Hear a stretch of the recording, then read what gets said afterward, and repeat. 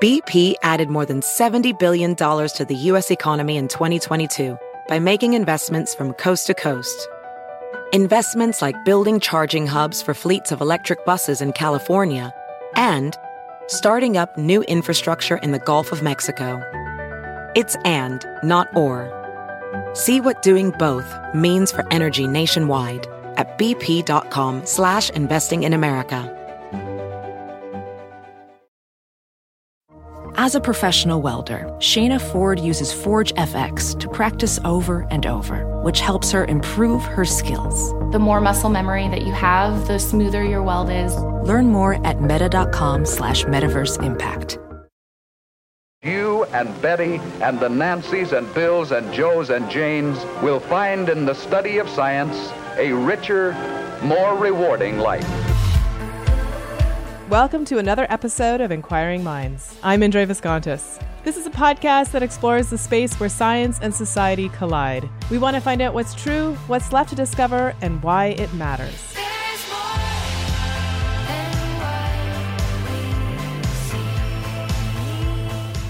Back in episode 167, I interviewed Haider Veraich to talk about how medicine has changed the end of life. He had written a book called Modern Death, which I found incredibly compelling.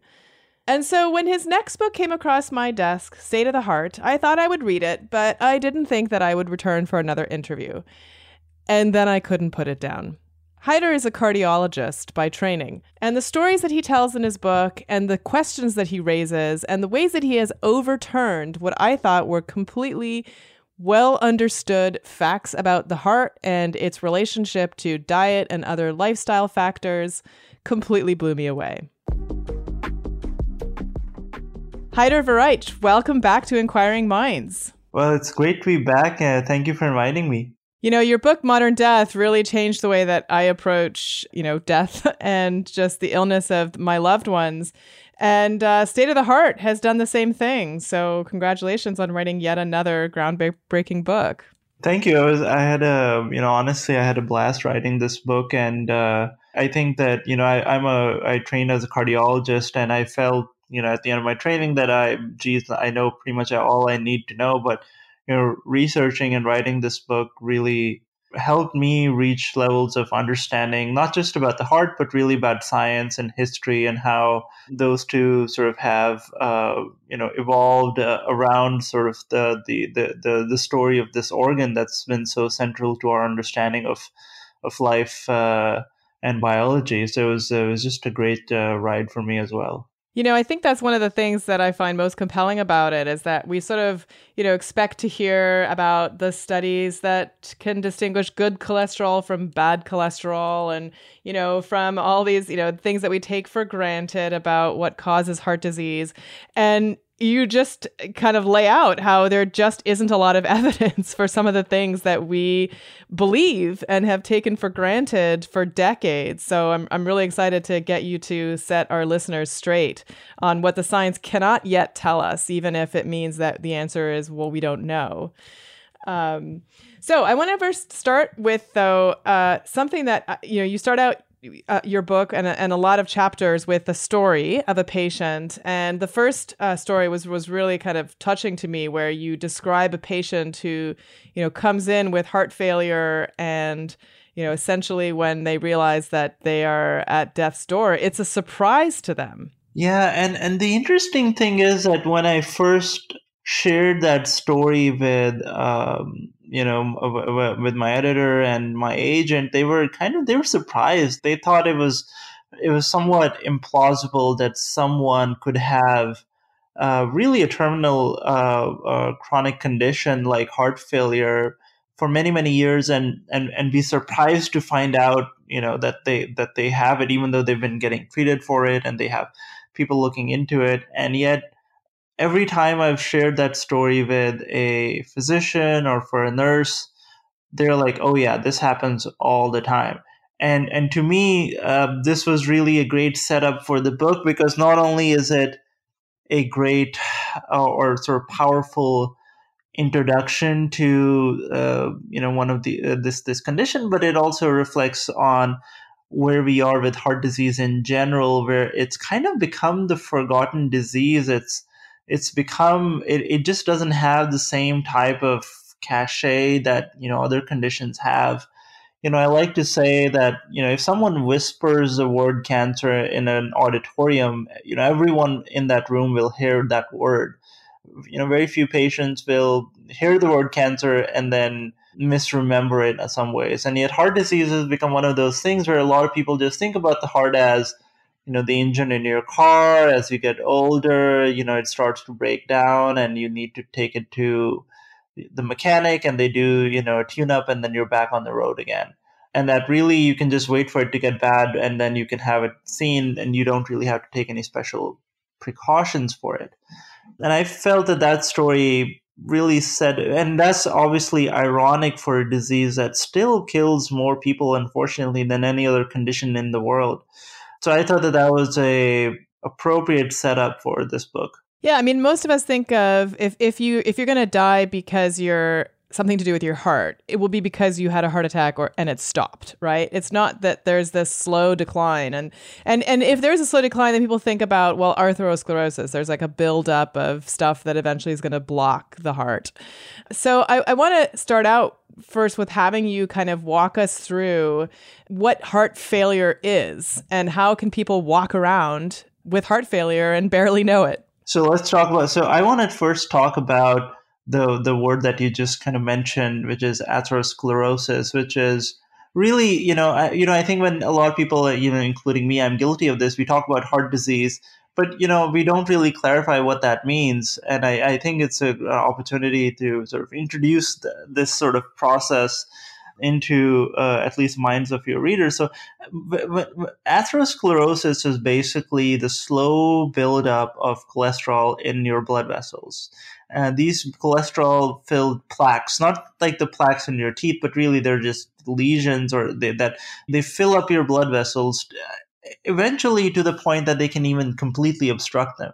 This process happens over decades and decades. So for example, if you look at teenagers or adolescent kids in high income countries, you will find in their blood vessels these things called fatty streaks, which are the precursors to a full developed atherosclerotic plaque. And when this plaque ruptures, if it bursts open, it basically unleashes this really powerful inflammatory cascade. So the immune system becomes totally activated because it's like, whoa, what's going on? Where's this? We need to do something about this sort of spill that's going on in the blood vessel. It comes in and forms a blood clot there, basically obstructing that blood vessel. And this is the process that happens when someone has a heart attack.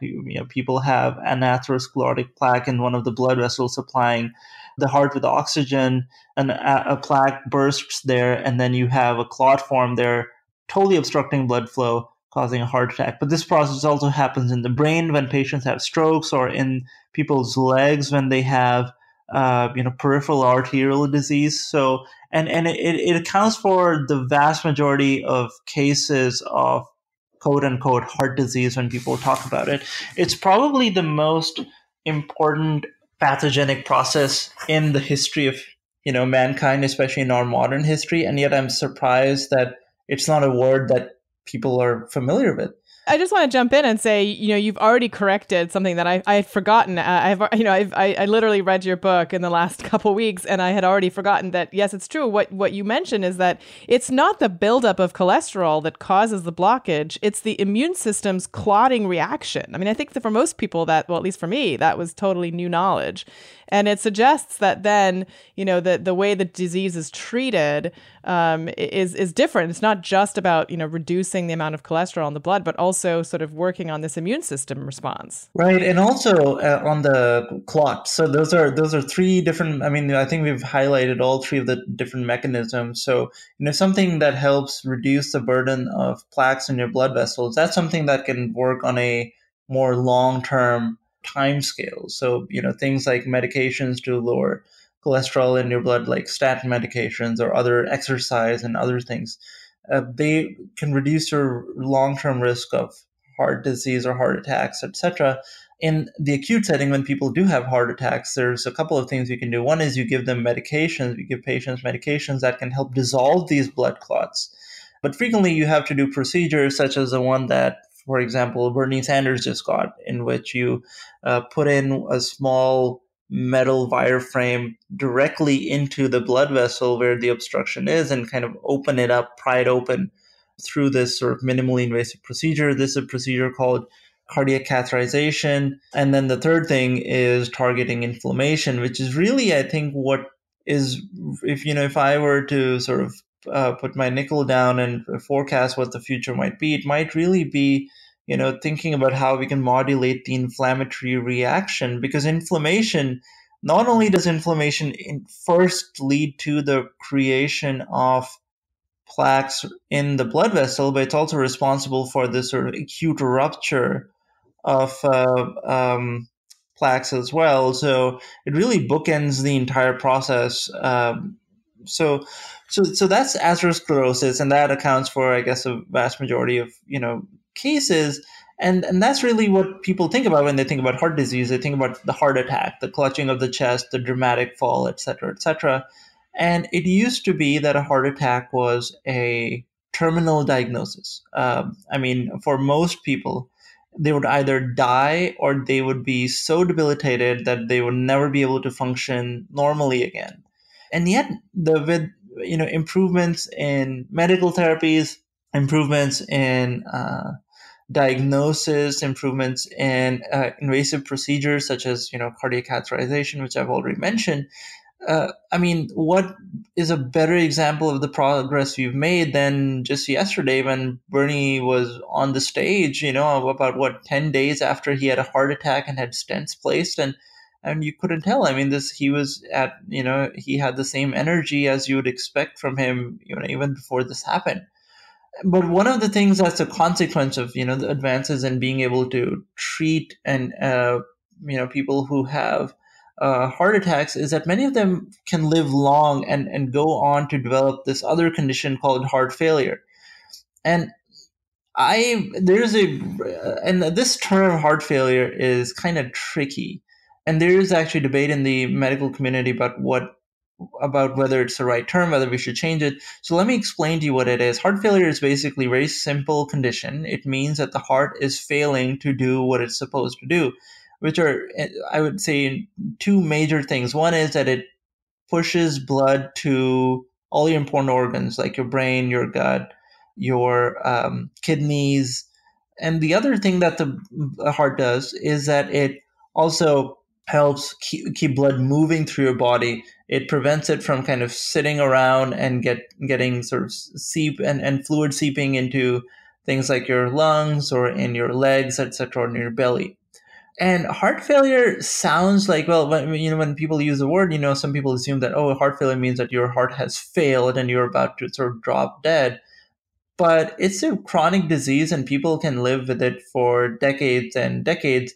In older patients, heart failure can be concerning, and certainly heart failure it's really truly a modern disease, because one of the important reasons why we have heart failure is because A, we help people live long enough to develop it, and B, we help people survive what would have been fatal events. So even though they don't die of that specific event, they may over time develop this kind of sequel to that acute condition.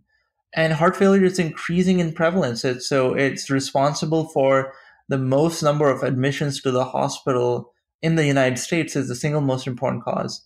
So it's really a particularly modern disease in which is hard to treat, and almost a consequence of some of the successes we've had in other areas. So I would say that heart disease, for the most part, can be divided into these two buckets.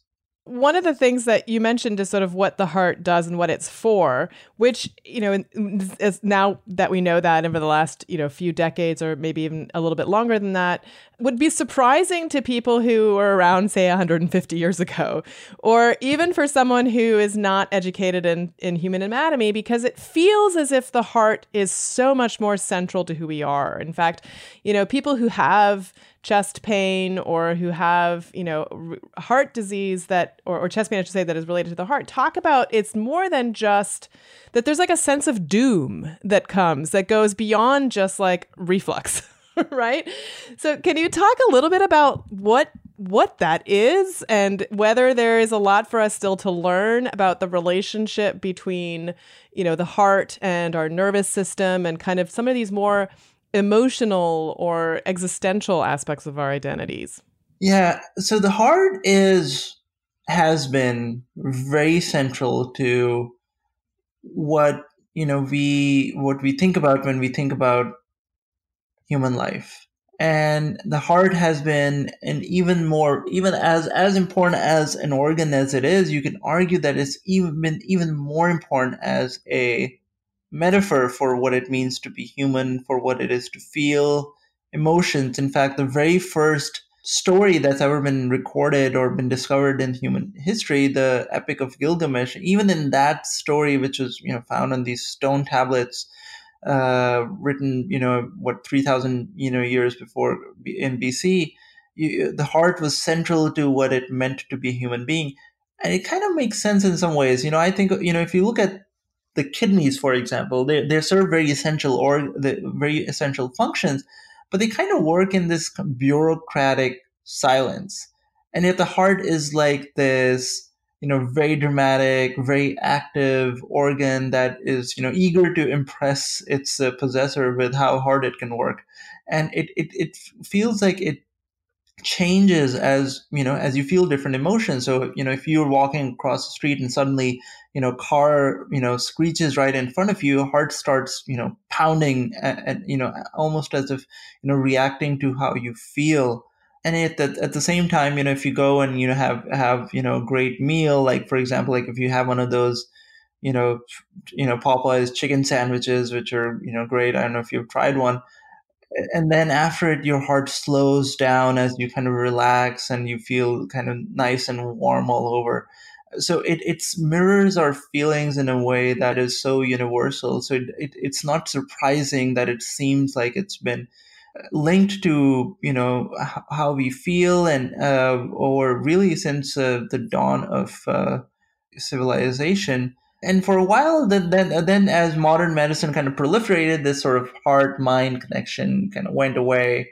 And now it's coming back, and I like to pump the brakes on that whole idea a bit. I mean, there's a condition called, Takotsubo's cardiomyopathy, which is, referred to lovingly in the media popularly as, broken heart syndrome, in which people can basically have what is an equivalent of a heart attack when they face a stressful situation. But I think stress affects the heart, but in significant ways. But most of those effects are indirect. Stress can make many of the risk factors for heart disease worse, like diabetes, like blood pressure. Stress can make it less likely that you take medications that you've been prescribed to take. Stress can make it less likely that you do other things that you should be doing for your health, like eating right or exercising. So there is a clear connection between the heart and the mind. But my sense is, given where heart disease is, it's those indirect effects of stress that end up being much more significant than this sort of traditional idea that we've had about this sort of more direct connection. And there's evidence, of course, that stress has an impact on inflammation or immune system function, which is another, way in which it could have an indirect effect. If you're struggling to get a good night's sleep, try a Purple mattress. The Purple mattress will probably feel different than anything you've experienced because it uses brand new material that was developed by an actual rocket scientist. It's not like the memory foam you're used to. The Purple material is both firm and soft at the same time, so it keeps everything supported, and that's why they say it still feels really comfortable. Plus, it's breathable, so it sleeps cool. Try it for 100 nights risk-free, and if you're not completely satisfied, you can return your mattress for a full refund. And it's backed by a 10-year warranty. Plus, you get free shipping and returns. And right now, you'll get a free Purple pillow with the purchase of a mattress. That's in addition to the great free gifts they're offering site-wide. Just text MINDS to 84888. So the only way to get the free pillow is to text MINDS to 84888. That's MINDS to 84888. Message and data rates may apply. Bayer knows that behind every breakthrough are people who dare to move the world forward. It's human ingenuity that drives progress. Time and time again, we keep doing the things that couldn't be done. The sky was the limit until we walked on the moon. It once took weeks to communicate before it took a fraction of a second. So what's next? Bayer is working with farmers to shape the future of agriculture. Farms where all life grows together. Tools that help plants and farmers use less water, and crops that can raise communities out of poverty. What we can achieve is simply an extension of what we can imagine. We've been proving it for thousands of years. That's why Bayer is driven to find even better answers to today's best solutions. When we're brave enough to challenge what hasn't been done, we discover the science behind what's yet to come. That's science for a better life.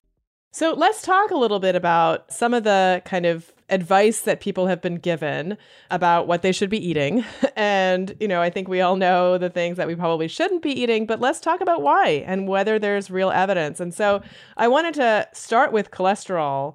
And, we hear about good cholesterol and bad cholesterol, and you describe in your book that, I kind of think about, we're in this quantified self era where we like numbers are good, right? And so like if you can boost one number and lower another number, that gives you a sense of progress.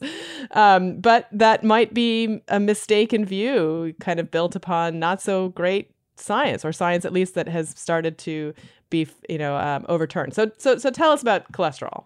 So, cholesterol has this, really rich history. It's been, you can argue it's one of the most, it's for many scientists, it's been a very rewarding molecule. I think more Nobel Prizes have been awarded for, to scientists helping us understand how cholesterol works than really anything else that comes to mind right now. And I would say that at this point, the science of cholesterol has reached a fair degree of maturity, more so than I would say many other things, especially in nutrition. I guess what we know is that, lowering sort of LDL cholesterol, which is sort of referred to as bad cholesterol, and the LDL cholesterol, what it does is that its function is to take cholesterol that's made in your liver and transports it to the rest of the body. And if you have an inflamed state, then those LDL deposits can actually go right into your blood vessels, forming plaques and et cetera, leading us back down that path that we talked about. And there is, I would say, more evidence in this area than almost anything else in science that lowering LDL cholesterol through diet, through exercise, through medications is one of the best things we can do to reduce our risk of heart attacks and heart disease in general. That part is fairly settled. The other thing that we start to see when we first discovered about all these different types of lipoproteins, or these different types of sort of capsules filled with cholesterol, was that there was this one capsule that almost seem to have this opposite effect, and that's called, some people call it good cholesterol. We call it, in cardiology, high density lipoprotein. And this does the opposite function of the bad protein, in the sense that it takes cholesterol from your blood vessels and sends it back to the liver.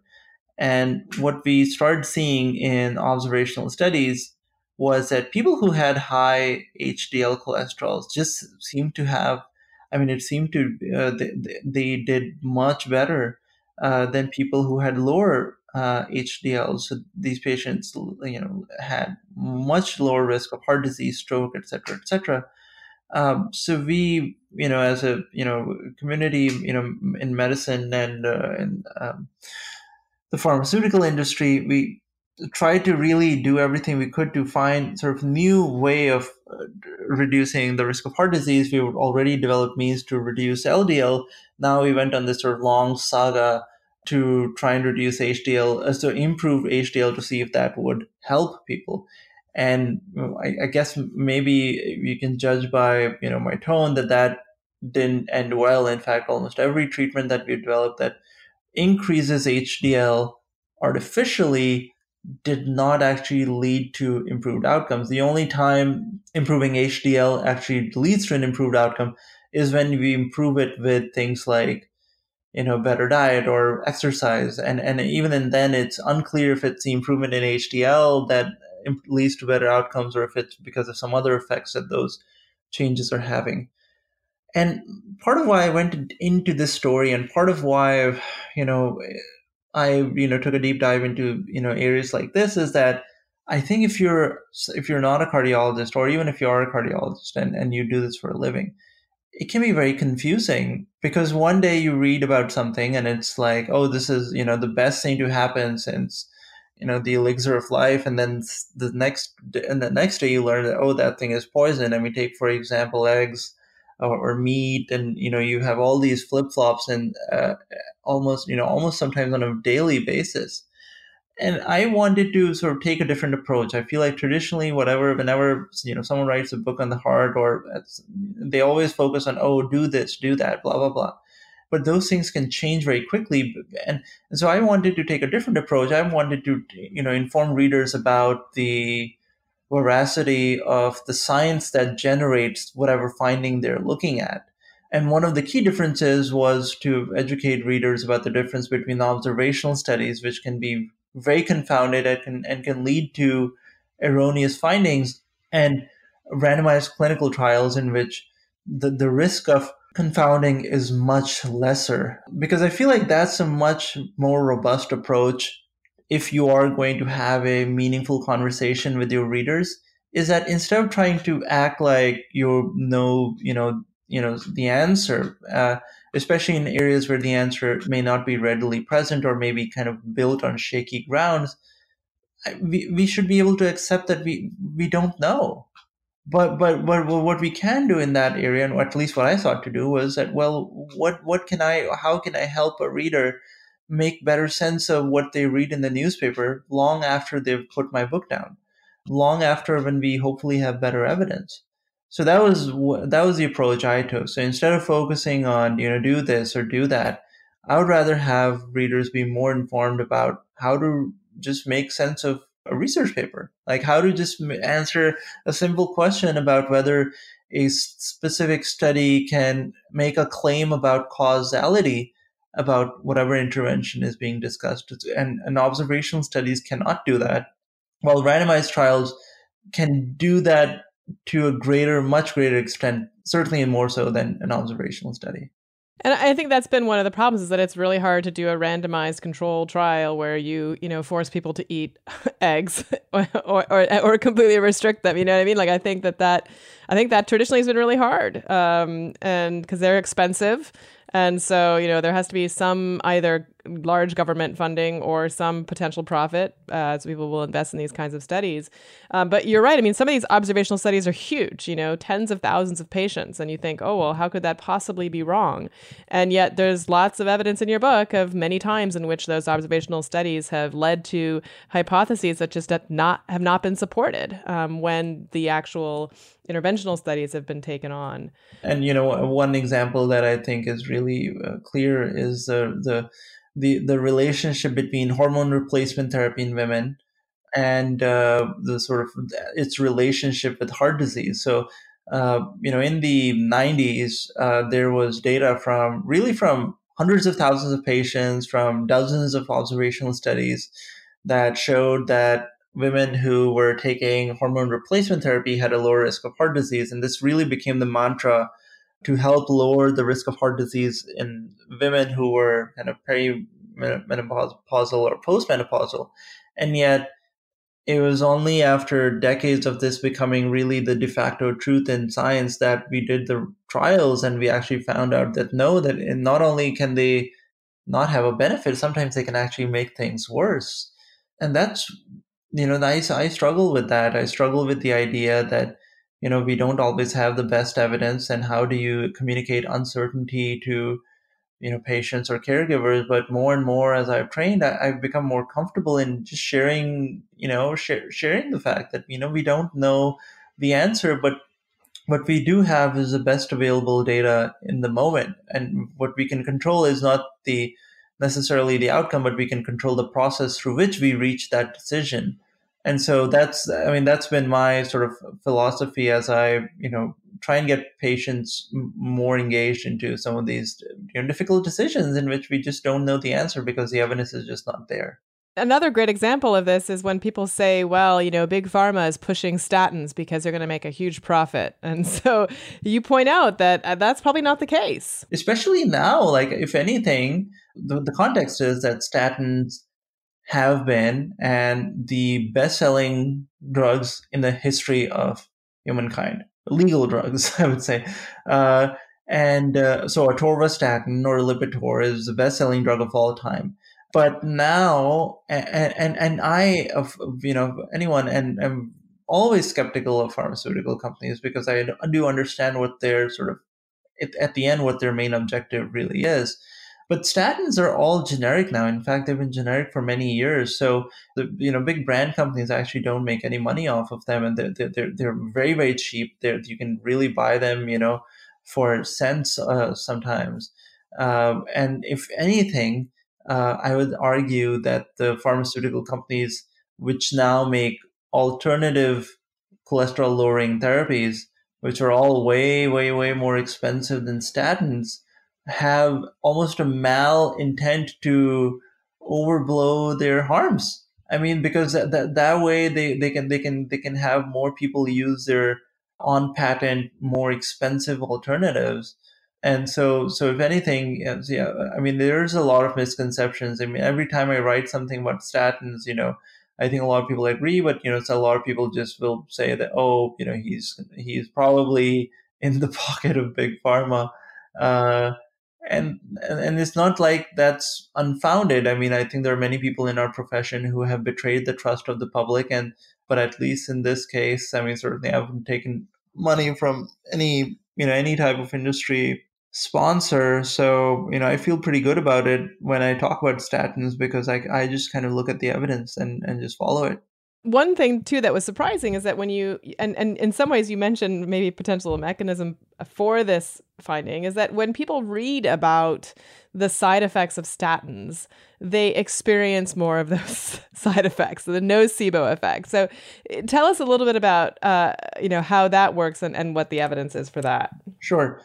I mean, so everyone's kind of heard about the placebo effect, in which the body basically kind of recreates a pleasant feeling when when in fact that may be totally kind of in your head almost.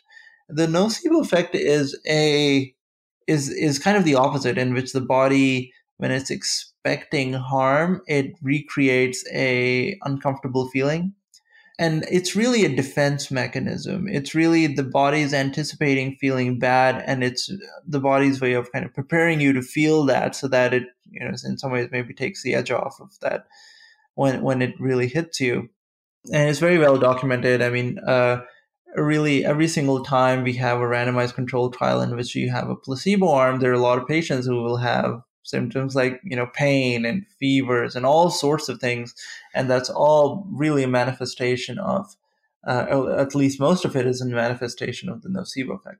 And especially with statins, one of the interesting things we've had with statins is that we really have this epidemic of people developing muscle aches and pains from statins. And that can be a really serious problem because, the inability to take statins comes at a great cost. I mean, people lose access to one of the few life-saving therapies we have.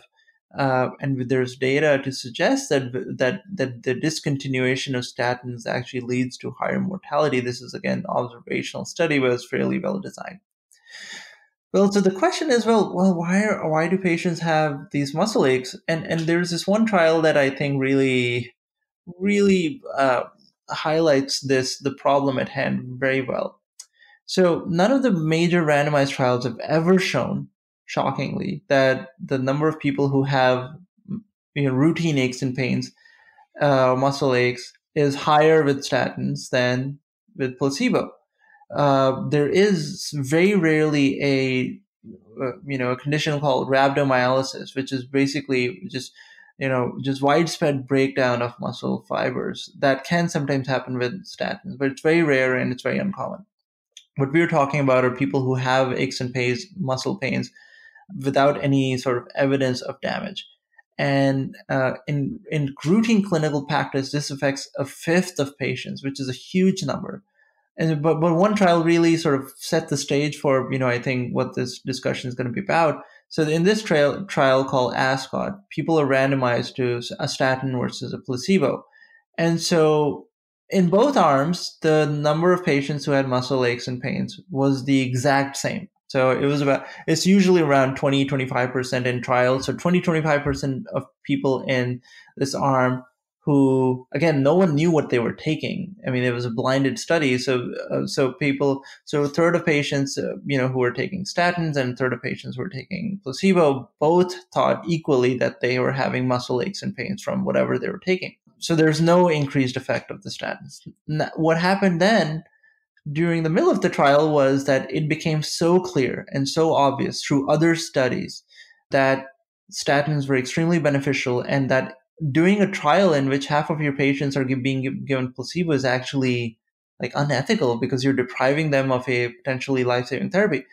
So they had to stop the trial, but they did something interesting. They, instead of just kind of stopping it cold turkey, they did something that they just unblinded the trial, which is what it means is that they just told the patients whether they were taking statins or whether they were taking placebo, and kind of let them continue doing what they wanted to do.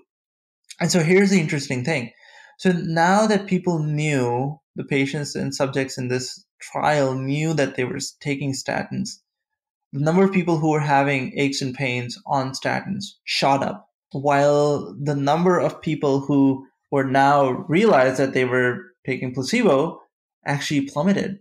And so it showed just how powerful just the idea, just knowing that you're taking a statin can have on your mind and reproducing some of these, altruistic symptoms. And now that you take a step back, now that you know that just being sensitized to this can lead you to sort of having these symptoms reproduce. I mean, think about all the medical misinformation and fake news that's been around statins on the internet and other mediums. I mean, if you search for statins, I mean, some of the biggest hits are from total fraudsters who overplay the risks of statins. I mean, so many patients I see in clinic come in with these preconceived ideas about what statins will make them feel. And this isn't just muscle aches, it's also that they'll stop thinking, it'll cause dementia, et cetera, et cetera. Every one of those side effects has been proven false. But when an idea becomes so pervasive in society, so does the expected nocebo effect from just having that idea. So it's been this interesting sort of nexus of where, we all talk about fake news in the political world, but what I've seen as a cardiologist, and one of the things I wrote about in the book, was that fake medical news is actually an equally important phenomenon, one that's actually becoming increasingly obstructive to the optimal care of patients with cardiovascular disease. So yeah, it's an interesting story for sure. It's a great cautionary tale not to Google the side effects of whatever drugs your doctors are prescribing for you. And I think it suggests another reason why we should trust physicians, and that the doctor-patient relationship is really quite critical for our health, even though a lot of the information is available to us online, especially if you have access to the original articles. You think that you could just educate yourself, but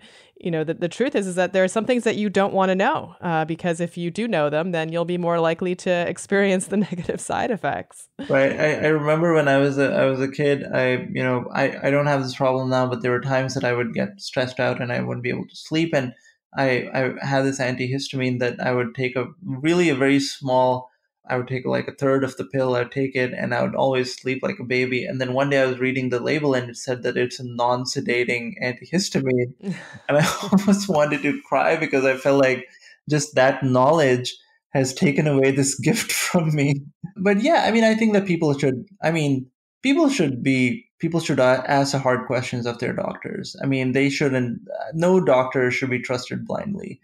I mean, and so, patients should, they should test the waters. They should test their physician to see if they're open, if they're good listeners, how they respond to their questions. But in the end, the vast majority of physicians, they're just doing this because they want to do what's best for the patient in front of them. So I would sort of push back a bit. I don't think I think physicians need to earn trust before it's given to us. I mean, I think for a long time in history, it's just been provided to us and we've been given this great stature but we really need to take a step back and be a bit more humble. Well, I want to remind our listeners that Haider's book, State of the Heart, Exploring the History, Science, and Future of Cardiac Disease, is now available at booksellers everywhere. This book is so packed with things that I would love to keep talking about, like evolution and, the way in which evolution has shaped our hearts and what we know about it. But also just so many things that you talk about in terms of the medical process and the scientific process and where we're going. And so I guess I kind of want to end with that question. You do talk about the future of cardiac disease, and that would be a place, I think for a lot of us, we're concerned with the fact that even though lifespan doubled during the 20th century, it in developed countries, it's now seems to have plateaued. And given that, heart disease is a major killer, is there something in the future that you think is coming down the pipeline, or that, is it that we need more basic research? Like, what do we need to do to solve this problem so that we can live longer? Sure. So, we can go back to some of the major things that we talked about. So, we talked about the atherosclerosis, and I think that we can still do better in really first understanding, well, why do we have it? And then using that knowledge to really try and beat it in its tracks before it becomes more entrenched. I think that's an opportunity where we can, go further. I think inflammation and its role in heart disease and other diseases is something that's, under a great amount of scrutiny right now. And so that's another avenue that I'm excited about. And the other thing that we're seeing is that we're seeing these really revolutionary treatments for heart failure. So, heart transplant is, considered the ultimate therapy for a failing heart. But over the last few years, we've seen the development of these new sort of mechanical pumps called LVADs, which are, sutured right into the heart and helps basically pump blood to the rest of the body. I mean, while they're still, not as durable as heart transplants are, they also don't have the sort of, the resource scarcity issue that transplants have. And also, they've actually made a lot of progress over the last few years. So, I wouldn't actually be surprised if in, 10, 15 years or more, that heart transplants are superseded by these mechanical pumps. But these pumps are very invasive. I mean, they change what I think many of the sort of core principles of human life that we come to expect. I mean, patients with LVADs, most of them don't have a pulse because blood travels continuously through the body with the pump rather than in pulses with the normal heart. These patients, if you put a stethoscope to their chest, you actually hear the humming of the pump rather than the beats of the heart. So it's really revolutionized human life in a way that very few technologies have. But looking back, I started talking about heart disease as a forgotten disease, and one of the things that we're seeing is that increasingly heart disease is affecting people who don't have the means to advocate for themselves effectively. So we're seeing that increasingly heart disease is becoming more and more concentrated in people who have low incomes and who are poor. We're seeing that heart disease becoming more and more common amongst racial and ethnic minorities, while it's becoming less common and less fatal in white patients. We're seeing that heart disease is becoming increasingly common around the world in low and middle income countries like India, Pakistan, China, Indonesia, really across the world. And higher income countries are seeing fewer of heart disease. So even in countries like the United States, we're seeing it's rural areas which are having higher rates of heart disease than urban areas. So all of those indicate that this phenomenon that we've seen, in which heart disease has been pushed to the margins, may actually get worse, because now it's increasingly going to affect people who, just don't have, don't know how to, function the levers of our society to be able to increase the volume and increase the footprint that, these conditions have, which is necessary if you're going to keep having funding to advance science and to keep it in the crosshairs of policymakers. So So even though we're seeing a lot of progress, I think many of these demographic changes in heart disease do give me a lot of pause and do make me think about, well, who is going to speak for these patients in the future? Well, on that note, you're doing a great job speaking for them already. So thank you, Haider Veraich, for coming on Inquiring Minds again. Well, thank you so much for inviting me again. I've such a blast being able to talk, really sort of let my inner cardiology nerd out and and really go into the weeds as far as some of the sort of studies and the details are concerned. So thank you for letting me do that. I'm still blown away by the idea of someone being fully human and alive and walking around without a pulse. So that's it for another episode. Thanks for listening. And if you want to hear more, don't forget to subscribe. If you'd like to get an ad-free version of this show, consider supporting us at patreon.com/inquiringminds. I want to especially thank David Noel, Herring Chang, Sean Johnson, Jordan Millar, Kyle Rehala, Michael Galgul, Eric Clark, Yu Shiden, Clark Lindgren, Joel, Stefan Meyer-Awald, and Charles Blyle. Inquiring Minds is produced by Adam Isaac. I'm your host, Indre Viscontis. See you next week.